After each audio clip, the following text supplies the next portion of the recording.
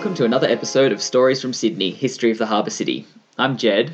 And I'm Alistair. And every fortnight, one of us tells the other a story from the rich and varied history of Sydney and her surrounds. Last episode, I shared a story. Alistair, can you tell us what it was about?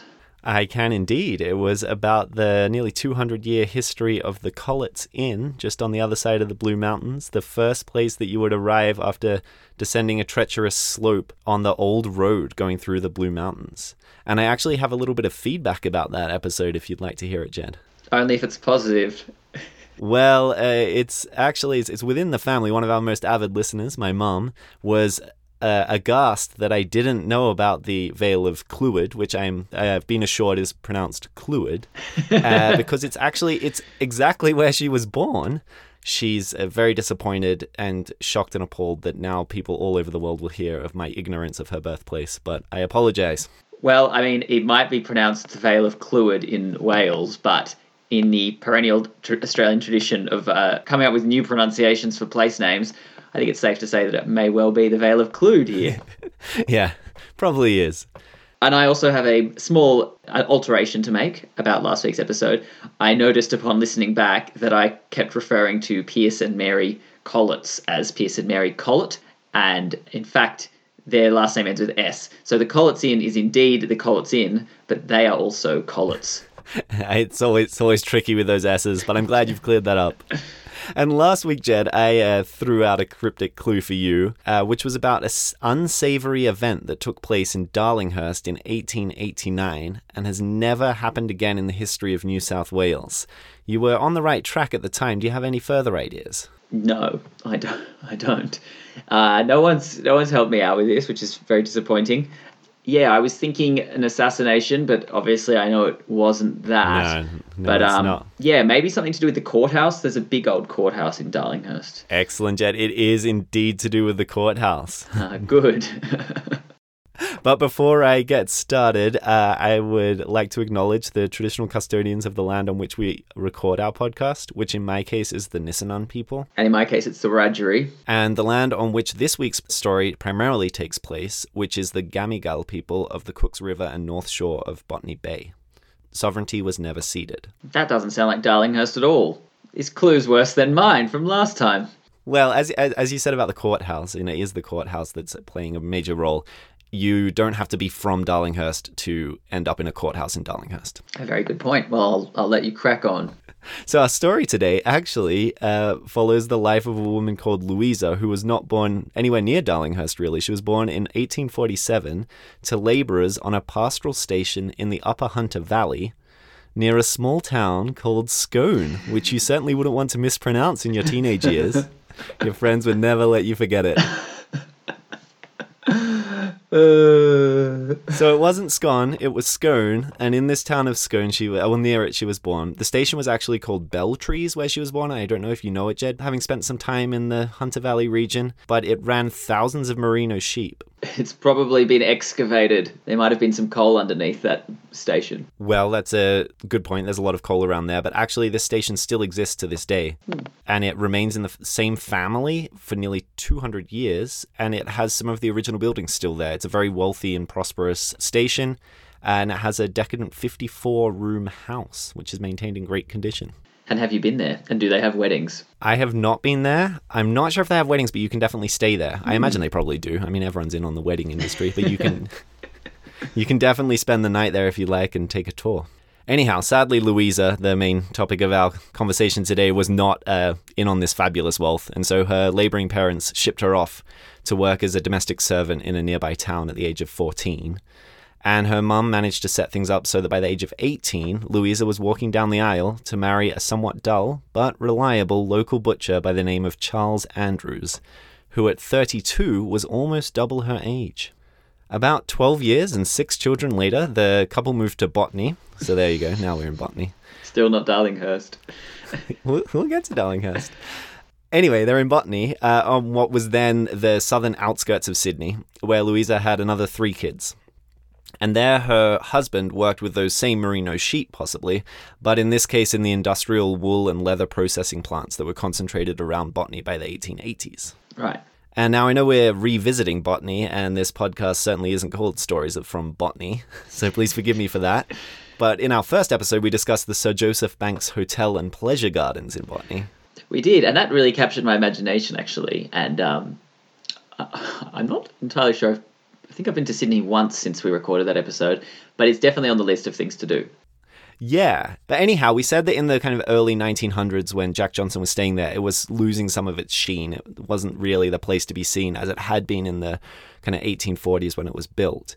And part of the reason for that probably was this industry that was starting to really blossom in the Botany area by the 1880s.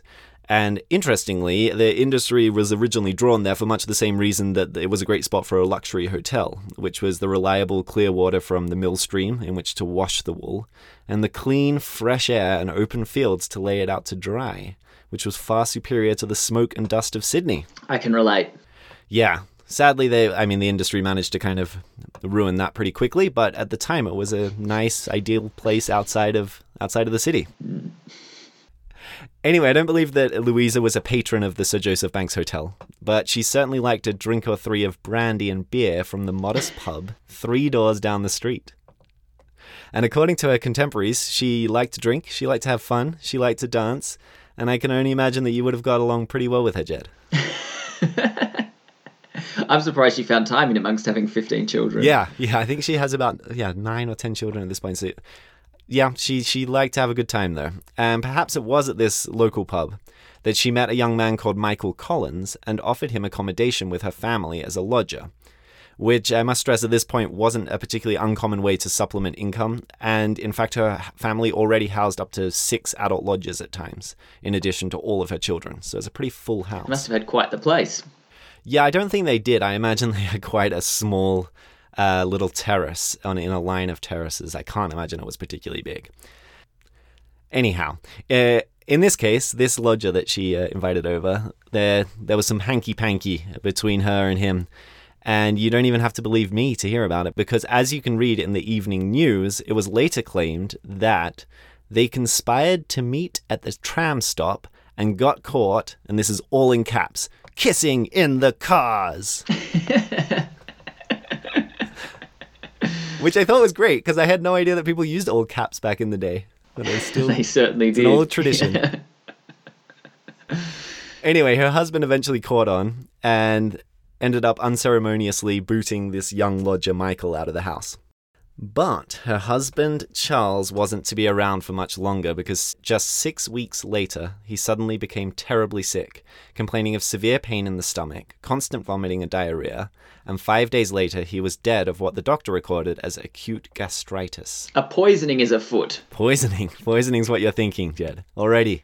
Scandalously, a mere matter of days later, rather than dressing entirely in black and observing a traditional period of mourning, Louisa was instead hosting a party in an empty house in the same row of terraces we've already discussed, where there was food, drink, dancing, and our old friend Michael the lodger in attendance. It sounds like a wake. I don't think there's anything suspicious there. I don't actually think that it was related to the death of the husband. I think it was just a house party.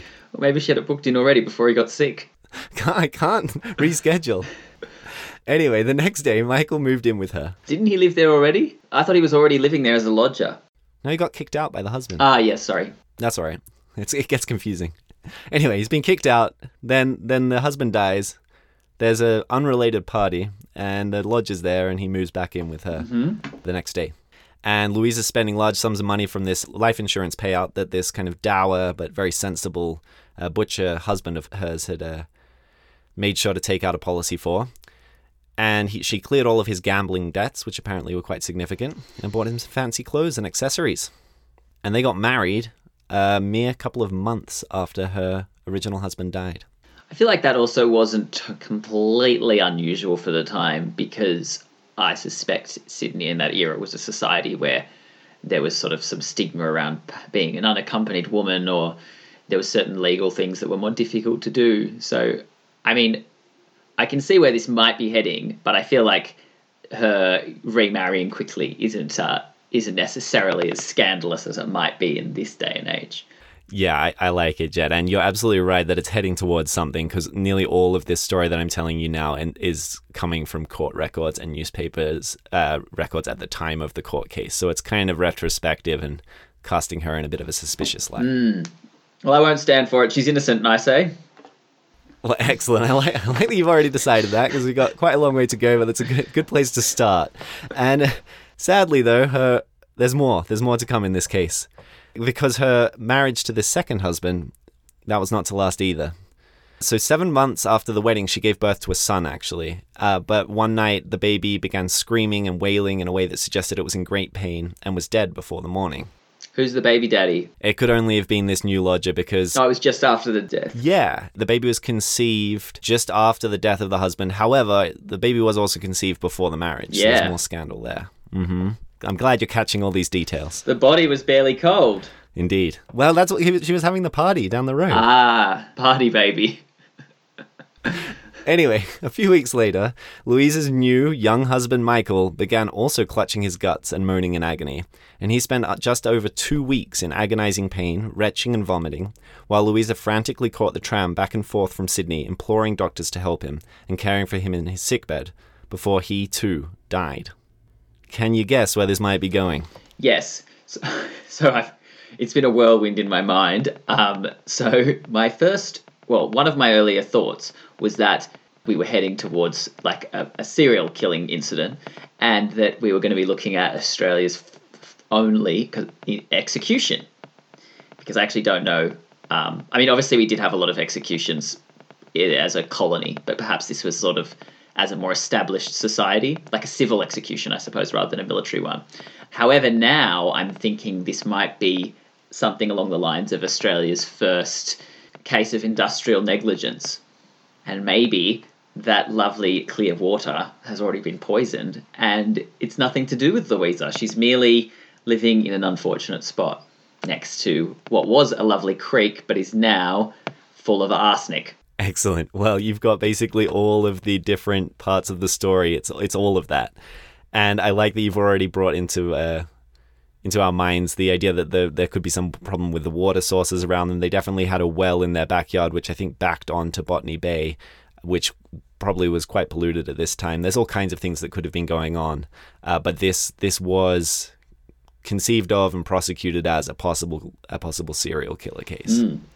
Perhaps the medical community wasn't particularly large in those days, because when this second husband was ill and the doctors couldn't do anything about it and it was mysterious, he'd been a healthy young man and suddenly he's just come down with this stomach illness, they started talking to each other, and the doctor who was looking at him mentioned it to a colleague in confidence, and that colleague had actually been the one to write the death certificates for her first husband and her baby who died. And at that point, despite previously having written the death certificate saying that the first husband died of acute gastritis and the baby died of a weak constitution, suddenly the doctor became convinced that all 3 cases were cases of poisoning. And the doctors together talked to the police and insisted that there was a coronial inquest, not just into the death of this latest husband, but into all 3 deaths. So the new corpse of Michael, the lodger come second husband, did indeed show an inflamed stomach covered in raw patches and filled with foul-smelling liquid, and the kidneys, liver, and spleen were swollen, and after testing it was found that there were traces of arsenic in his body. But it was only kind of small quantities that seemed to imply that he'd actually been poisoned slowly over a long period of time. I'm a genius. There was also a small amount of arsenic found in a glass of milk that had been by his bedside. Her husband's coffin the first husband's coffin was then dug up, and it had been under the ground for a little over a year at this point. And it had split and been full of mud and water for a very long time. So really there was just an indecipherable sludge in this coffin. But they did manage, after some testing, to find the most incredibly minute trace of arsenic in this sludge. As for the baby son, we don't really need to think about him too much longer, apart to be sorry for his loss, because there were no remains of arsenic found in the remains of the baby. And so it was concluded that the baby at least had just died of natural causes, at least as far as we know.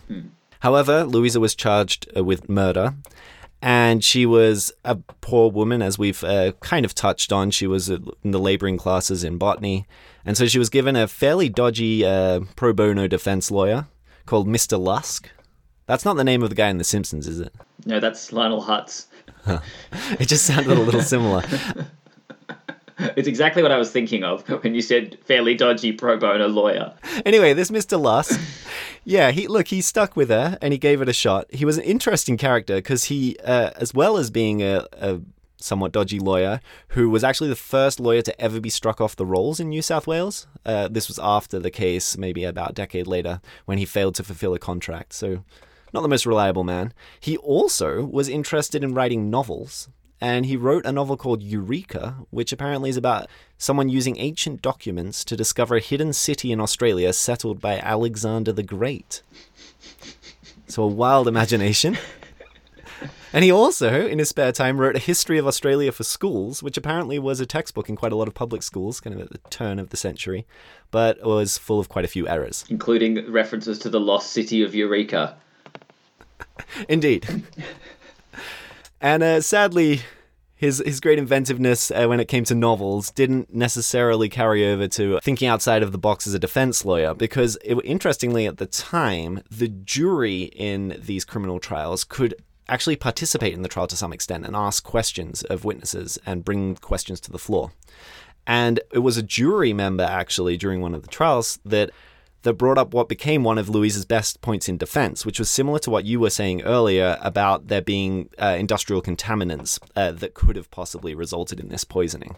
So it was a jury member who asked a doctor, is it not true that the wool processing industry in which both of these husbands worked works with skins and wool that has been many cases treated with arsenic to kill the bugs and lice and things like that was in the wool? And at that point, everyone kind of turned around shocked, looked into it, and someone confirmed, yeah, indeed, they did use arsenic to process that wool. So that became a very important point in her defense that the defense lawyer himself had never even thought of. How wild. It's a fairly obvious starting point, I would have thought. Yeah, so a little worrying, this defense lawyer. And of course, other than that, Louise is up against completely all-male juries who have to be land-owning, fairly wealthy, white, from Sydney. And the judges, of course, and the lawyers are all white males. So she's not in the best position to start with. Despite this, Jed, well, possibly because of this, she was tried for murder 4 times. For the same murders? Yes, and this is a bit of a law riddle. How could that have happened? How could there have been 4 trials for the same murder? Yeah. I don't think I know enough about legal process. Based on my intimate knowledge of Law and Order Special Victims Unit, I believe that there would be a case of double jeopardy and you couldn't retry. Well, I'm glad you bring that up, because that's exactly the point. That's why it's a good riddle, because you shouldn't be able to be tried more than once for the same crime. The only time when you can get tried again is when there's a retrial, and in this case, there were retrials 3 times because the jury failed to reach any verdict, neither guilty nor not guilty. Hung jury. Yeah. So, having a hung jury is not particularly common, and also once it's happened even once it happens once, then normally the government, the prosecutors in this criminal case are going to say, well, we need to change something about our case or find some more evidence or something like that to try it again. We can't just keep going at it because obviously it wasn't enough to convince a jury once. If you have it the second time and it still has a hung jury, normally at that point the tradition is you just don't prosecute it again. So it's wildly out of the ordinary that she was tried 4 times for the same murder. And there are pretty good reasons why you wouldn't do that, because obviously after the first 2 trials, this story's getting out there, it's in the newspapers, everyone's kind of heard about it. The likelihood of having an impartial jury who don't know anything about the case is incredibly low. And also it's kind of deeply unfair to the person being prosecuted, since it's already been quite clear that it's not a cut and dry case where the jury's happy to just find a guilty verdict. So by the 4th time, if 36 people couldn't make up their minds, it's kind of a little worrying if the last 12 decide that you're guilty. Anyhow, we'll get to a quick recount of what was going on in these trials, of what the defense was and why it was not clear-cut enough for these men in the jury to find a verdict. It certainly looks suspicious, and I think both of our minds jumped to it immediately when these people were mysteriously dying, that it could have been a case of poisoning and arsenic poisoning. Some of the things that Louisa had in her defense were firstly a strange fact, which was what they were really obsessing over until they came up with this industrial contaminant argument as well, was the strange fact that the second husband was wearing pants the entire 2 weeks that he was in bed, which apparently was out of the ordinary. I guess you probably wouldn't want to wear pants if you're in agonizing pain in bed. Awfully uncomfortable. Yeah. And so the argument was that this was very, very strange, and one of the reasons that he might have been wearing these pants was that he might have had the arsenic poison in his pants, and he might have been purposefully poisoning himself. And this was postulated that it could have been because he was a massive gambler who had lost all of the money that the family had gained through the life insurance, and he was kind of in a bad space mentally. She also had no real obvious motive to take his life because, unlike her first husband, this gambling Michael was not insured with life insurance, and he left her completely destitute when he died. Had a great time gambling, though, I'm sure. I'm sure he did. Additionally, no one ever saw her making a poison mixture, and they also were never able to find any record of her having bought the poison anywhere, or how she could have procured this poison, or any poison in the premises of the house. And what about the what information do we have that suggests she was guilty? The milk? The suspiciousness of it all, of them all dying, with the first husband being somewhat convenient since she'd already kind of fallen in love with the second man. And the most damning evidence we have, though, was the evidence of her 9-year-old daughter. In fact, the daughter was the main star witness for the prosecution. And what did she have to say? She said that she had seen a box of what was called Rough on Rats in the pantry of their house, and that her mother, after finding her looking at it, had taken it away and she'd never seen it again. Would you like to hear a little bit more about Rough on Rats? Sure. Why not? Rough on Rats was an American invention, but I use the term invention rather loosely here because it was really just a bit of fine sand and some carbon dioxide and barium oxide and arsenic, but mostly arsenic. In fact, it was, I believe, something like 97 or 98% arsenic. I'm guessing it wasn't just rough on rats. And no, it was rough on a lot of humans too, and it was actually a bit of a pandemic around New South Wales once it was introduced. It was used sadly for a lot of suicides, and also there were strange incidents of people claiming, oh, it's not that bad, and then eating some themselves and dying almost immediately. Anyhow, Rough on Rats came with a great marketing campaign. You mean aside from alliteration? Yeah. It had such a striking marketing campaign and box that was very red, very memorable, and in huge capital letters, Rough on Rats was written there. So this 9-year-old daughter was able to not only identify it, but spell out the words Rough on Rats. Interestingly, there was a lot of the people who were upset about this case and the way that it went. Not only were incredibly upset about the use of a 9-year-old in court as a star witness, but also thought that there was possibly some police coaching going on with this testimony, because she was very convincing and she was saying things exactly like you'd want to hear them in court. Anyhow, the first 2 juries refused to find a verdict. So after failing twice, the prosecutors decided, well, we'll just switch it up a little and we'll actually prosecute for the death of the first husband. But that was an even weaker case, as we heard, because there was just some sludge in a coffin with a tiny, tiny trace of arsenic, no other real evidence, and there was no suspicion at the time. Death certificate said that it was just acute gastritis. That one also got a jury that was hung, no decision was reached. And it was this 4th jury that found Louisa guilty. And they'd actually done a very thorough job with this 4th jury of sifting out anyone that they thought might be responsible for refusing to find a guilty verdict. So I think there were 4 or 5 jurors who were kicked off that jury as before they start. What's that called? Jury selection? Yeah, so they used the same jury from each time, and they just made alterations. No, there was a completely different jury every time. Right, but in the first phase, they cut anyone that they thought might not want to convict. Well, yeah, well, I believe the first three juries, they might have just chosen the people who turned up as the jury. And I guess the jury pool was also very small because, again, it's only like wealthy, landowning white men in the Sydney region. And so they probably, you already have that going against Louisa in a way. I don't think that they found it necessary to do further selection down from that already fairly select group. But by the fourth time of trying to try this, they did further selection within that group of potential jurors to find the 12 that they thought would find a guilty verdict. And they were in luck. Yeah. So before we kind of get to the final events there, I just thought we'd take a little quick diversion to the actual place where it happened. You said that the Darlinghurst Courthouse is a very impressive building. Certainly is. It is, right there on Taylor Square on Oxford Street, right? And have you walked around the enormous sandstone walls behind it before? Yes. Yeah, so the courthouse is that front bit facing onto Oxford Street and Taylor Square. And then behind it, where those large walls are, that was where the old jail was. So they were kind of directly adjacent. And in fact, Louisa would be taken through an underground tunnel into the courthouse when she needed to appear in court. The courthouse still functions as a state court, but the jail is now occupied by the National Art School, which you might have already known. Yes, it is. Indeed. If you walk down Forbes Street, which is the street on the western side of the jail, on the city side of the jail, you'll see an imposing set of stone towers, kind of medieval-looking towers on either side of a gated entrance.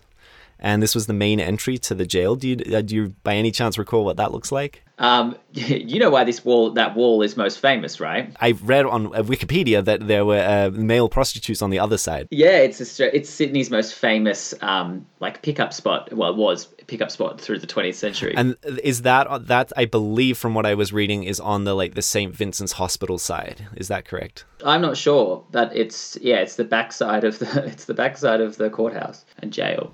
Yeah, well, that I'm glad that you bring that up because that's also part of the history of that wall. I think that when did you say that was kind of latter half of the 20th century? Yeah, probably throughout most of it, to be honest, but definitely not in the age of the internet. Yeah, and maybe not in the age of when it was a jail. I guess it stopped being a jail, I think, in about 1912, somewhere around then. And it's a Macquarie building, I think. Well, it's funny that you mentioned that. It's actually not a Macquarie building. It's immediately after Macquarie, like the next year kind of thing. The story of the jail is actually closely tied to the history of Macquarie as governor. And it's actually because when the government in England sent out a commissioner to come and have a look at what was going on, he was appalled at the fact that Governor Macquarie had a fairly favourable view of freed convicts and was attempting to make New South Wales a prosperous and even desirable place. And sent a furious report home saying that wasn't the idea at all. It's meant to be a place of punishment. And so after Macquarie was recalled back to England, the first thing that they said they needed to really get things back on track was a nice, big, imposing jail on the edge of the town, which was now right in the middle of town, but that would have been right on the edge back then. And so they began building in 1822, the year after Macquarie was recalled. Yeah, so the gates that I asked you about on the Forbes Street side, it's outside of those gates that the public hangings took place in the era of public executions. You mentioned executions a bit earlier. There were a lot of executions going on all through the 1800s into the 1900s, and I believe that it was only in the 1950s that, 1955, I think, that capital punishment was abolished in New South Wales. Wow, I did not know that. By that point, a lot of the time, although the sentence for murder was being executed, it was by course changed with leniency to a life imprisonment sentence, and then it was only formally abolished in 1955. But the last execution in Sydney was Louisa. The last woman to be executed in Sydney was Louisa. Yeah, and it was a big deal that it was a woman being executed, because we probably don't talk about this nearly enough, but most cases of murder and mass shootings and things like that are nearly always perpetrated by men. And this was the case in the 1800s as well. So once a week or so, there was someone being hanged for murder, but there were very, very few women. It was about 20 years since a woman had been hanged, I believe, in New South Wales by the 1889 when Louisa was hanged. I did, however, want to talk about one of the most famous, or at least well-attended, hangings that took place at Darlinghurst Jail. And these public hangings really happened mostly in the 1840s. This is a huge aside, isn't it?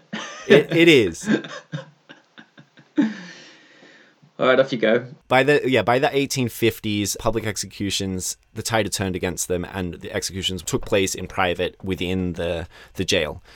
They kind of decided it wasn't such an edifying experience to have thousands of people watch people. A nice private execution. Exactly. Intimate. Indeed.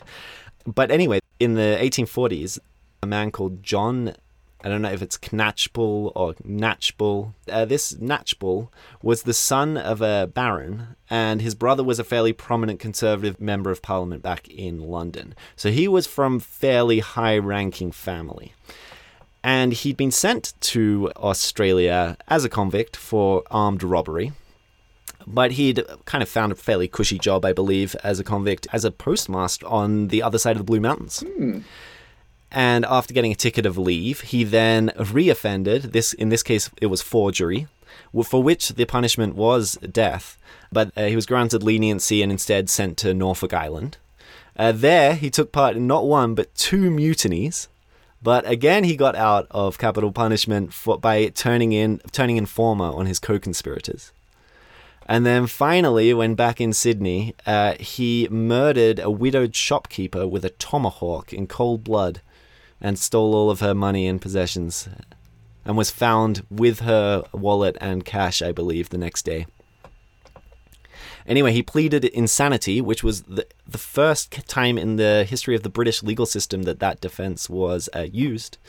It was only a year after it had been kind of clarified how it could theoretically be used as a defense, but that was unsuccessful. And after that, his lawyers even had a stab at claiming that the sentence wasn't valid because it had been mispronounced. It was a real technicality, but that also wasn't successful. And so eventually he was sentenced to death. And so these huge crowds, perhaps understandably, were furious that he might find some way of getting out of this execution. And so it was according to a newspaper account, the lower classes carrying black flags marked with death's head, who feared that because of the accused's higher station, he would be reprieved. Equal punishment for high and low was their cry. The cornerstone of Australia's egalitarian ethos. Murdering the rich. Everyone should get hanged. Yeah, so not necessarily the most progressive social movement there, but it was 1844. But an interesting story, and it's kind of interesting to think that was taking place on Forbes Street, outside some gates that still exist right there. And heaven help the people trying to cruise. Yeah. It would have been a nightmare. Anyhow, after Louise is sentenced in this 4th trial, after being found guilty by this jury that's selected specially for the job, there was quite a lot of public outcry. There were actually these really interesting letters sent to the Sydney Morning Herald, both a group in Sydney of about 600 women who signed a petition asking for her to have her sentence changed, and also a group of, I think, nearly the same number in Melbourne who also heard news of these cases and sent a petition up to Sydney. There was also an enormous town hall meeting. The town hall had just been opened in that same year in 1889. It was absolutely packed. There were prominent politicians, and they marched all the way to I guess it would be the governor, but the governor was less important by 1889. Okay. Asking for him to help. He wasn't able to provide much help. It came up in the Parliament of New South Wales, where there was an enormous kerfuffle about it, and Henry Parkes, who was at that point the Premier, refused to act in any way to grant Louisa a reprieve and claimed that it was an abominable act of poisoning her 2 husbands. There was also growing resistance to capital punishment at the time, and so at least one member of one of the juries, I think possibly the second, it later turned out was just an ardent opponent of capital punishment, and so no matter whether he thought the person was guilty or not, he was never going to find them guilty since the sentence was death. There's something great about the jury system. Yeah, and I guess that's why probably jury selection is just such an important part of trials these days, and why they could be won and lost before the cases even started. But the other interesting thing about all of these petitions that were signed, especially by these quite large groups of women in Sydney, was that this was part of growing resistance on the part of women to being subject to laws and taxes that they played absolutely no role in creating, since they had no political power. And some of these women who both organized the petitions and signed them were also the same women who were involved in the establishment of the first suffragette group in Sydney in the next year in 1890. And the women's suffrage movement in Australia was incredibly successful, really, especially in comparison to other countries such as the USA and England, because in, for instance, South Australia, women were granted the vote in 1894, which is one of the first places in the world. And I believe by a federal election in 1903 or 1904, all women in Australia had won the right to vote in that federal election. Not all women. That's an important point. Indigenous women obviously were not granted the right to vote, and Indigenous Australians did not win the right to vote until the 1960s. Yeah. Despite the fact that Australia was very early in granting female suffrage, it took a very long time for a woman to be elected to federal parliament. I think it was in the 1940s. And then also Indigenous Australians weren't granted the vote for a very long time. And we, right now, I think, have a fairly low representation of women in our state and federal assemblies. I think we're about 50th in the world or something like that. So, yeah, there's still a lot of work to do. Yes, a long way to go. Yeah, exactly. So being quick off the mark in the late 1800s and early 1900s didn't necessarily mean that things have been all rosy since then. So anyway, Jed, that more or less wraps up my story of Louisa. She was sadly executed within the jail in Darlinghurst. Ah, so she didn't have a crowd. She did not have a crowd. She had about, I think, between 4 or 6 journalists and a religious figure to kind of take her through her last confession. And that was it. It was a different kind of execution. It wasn't the public ordeal that it had previously been by 1889. But yeah, she was the last woman to ever be executed in what's now the state of New South Wales. And was she posthumously let off the hook? Well, to be perfectly honest, we don't fully know what happened. So the book that I read for this story was called, fittingly, Last Woman Hanged by Caroline Overington. And there's nothing in there that can definitively say that she was guilty or innocent. It certainly looks suspicious, the series of deaths, but I don't think that there's any way that you could say that the evidence was overwhelmingly showing that she definitely murdered them. And well, I guess we'll never fully know. Unless any of our listeners fancy themselves as amateur detectives. Yeah, I would recommend probably starting with this book, The Last Woman Hanged, and perhaps you can take it from there. I'd also like to really thank my brother, in fact, for the suggestion for this episode. Kieran put me onto this book and said it might be an interesting topic. Yeah, definitely. Well, that was really interesting, Alistair. Thanks for sharing. You're welcome, Jed. I'm glad you enjoyed it. And I believe at this point in the episode, tradition dictates that I ask you to provide some insight into what we have to look forward to in a fortnight's time. It does, and I almost got your clue this week, but only at the beginning of the episode. So hopefully you can manage my one. So the story for next episode is a story about people moving to escape rising waters, then moving again to escape racing autos. Oh, you've always got good alliterative work in your clues. It's one of my favorite techniques. Rising waters, so it's got to be kind of close to the harbor. My knowledge of geography is pretty limited, as you know, Jed. I don't have anything to start with. I'm gonna have to give this a thought. Obviously, you're pretty into transportation infrastructure and things like that, so I have to look into what kind of roads have been, big highways have been built at low levels. I got to think about this and get back to you. I have nothing. Excellent. Well, I look forward to hearing what you've come up with in 2 weeks' time. And I hope that perhaps one of our listeners can help me out. I think they might. I feel like this is one that there might be someone out there with an idea about. Excellent. Well, thanks for listening, everyone. We hope that you enjoyed this week's episode of Stories from Sydney, History of the Harbour City, as much as we enjoyed making it. If you've got any questions, comments, complaints, or you'd like to know more about anything you heard on our podcast, you can reach us through our Facebook page, Stories from Sydney, or by email, storiesfromsydney@gmail.com. And if, like Kieran, you have a suggestion for a story that you think we'll all enjoy, then please email us. You can contact each of us individually or you can contact us through Facebook or our email address. But do please mention who the suggestion is for. Otherwise, we'll both read it and the surprise will be spoiled. And if you enjoyed this podcast and would like to support us, the best thing that you can do for us is leave a rating and a review. That really helps us out. Otherwise, subscribe, tell friends about it, and spread the love. See you next time for Jed's story from Sydney. Hey, look at you spicing it up.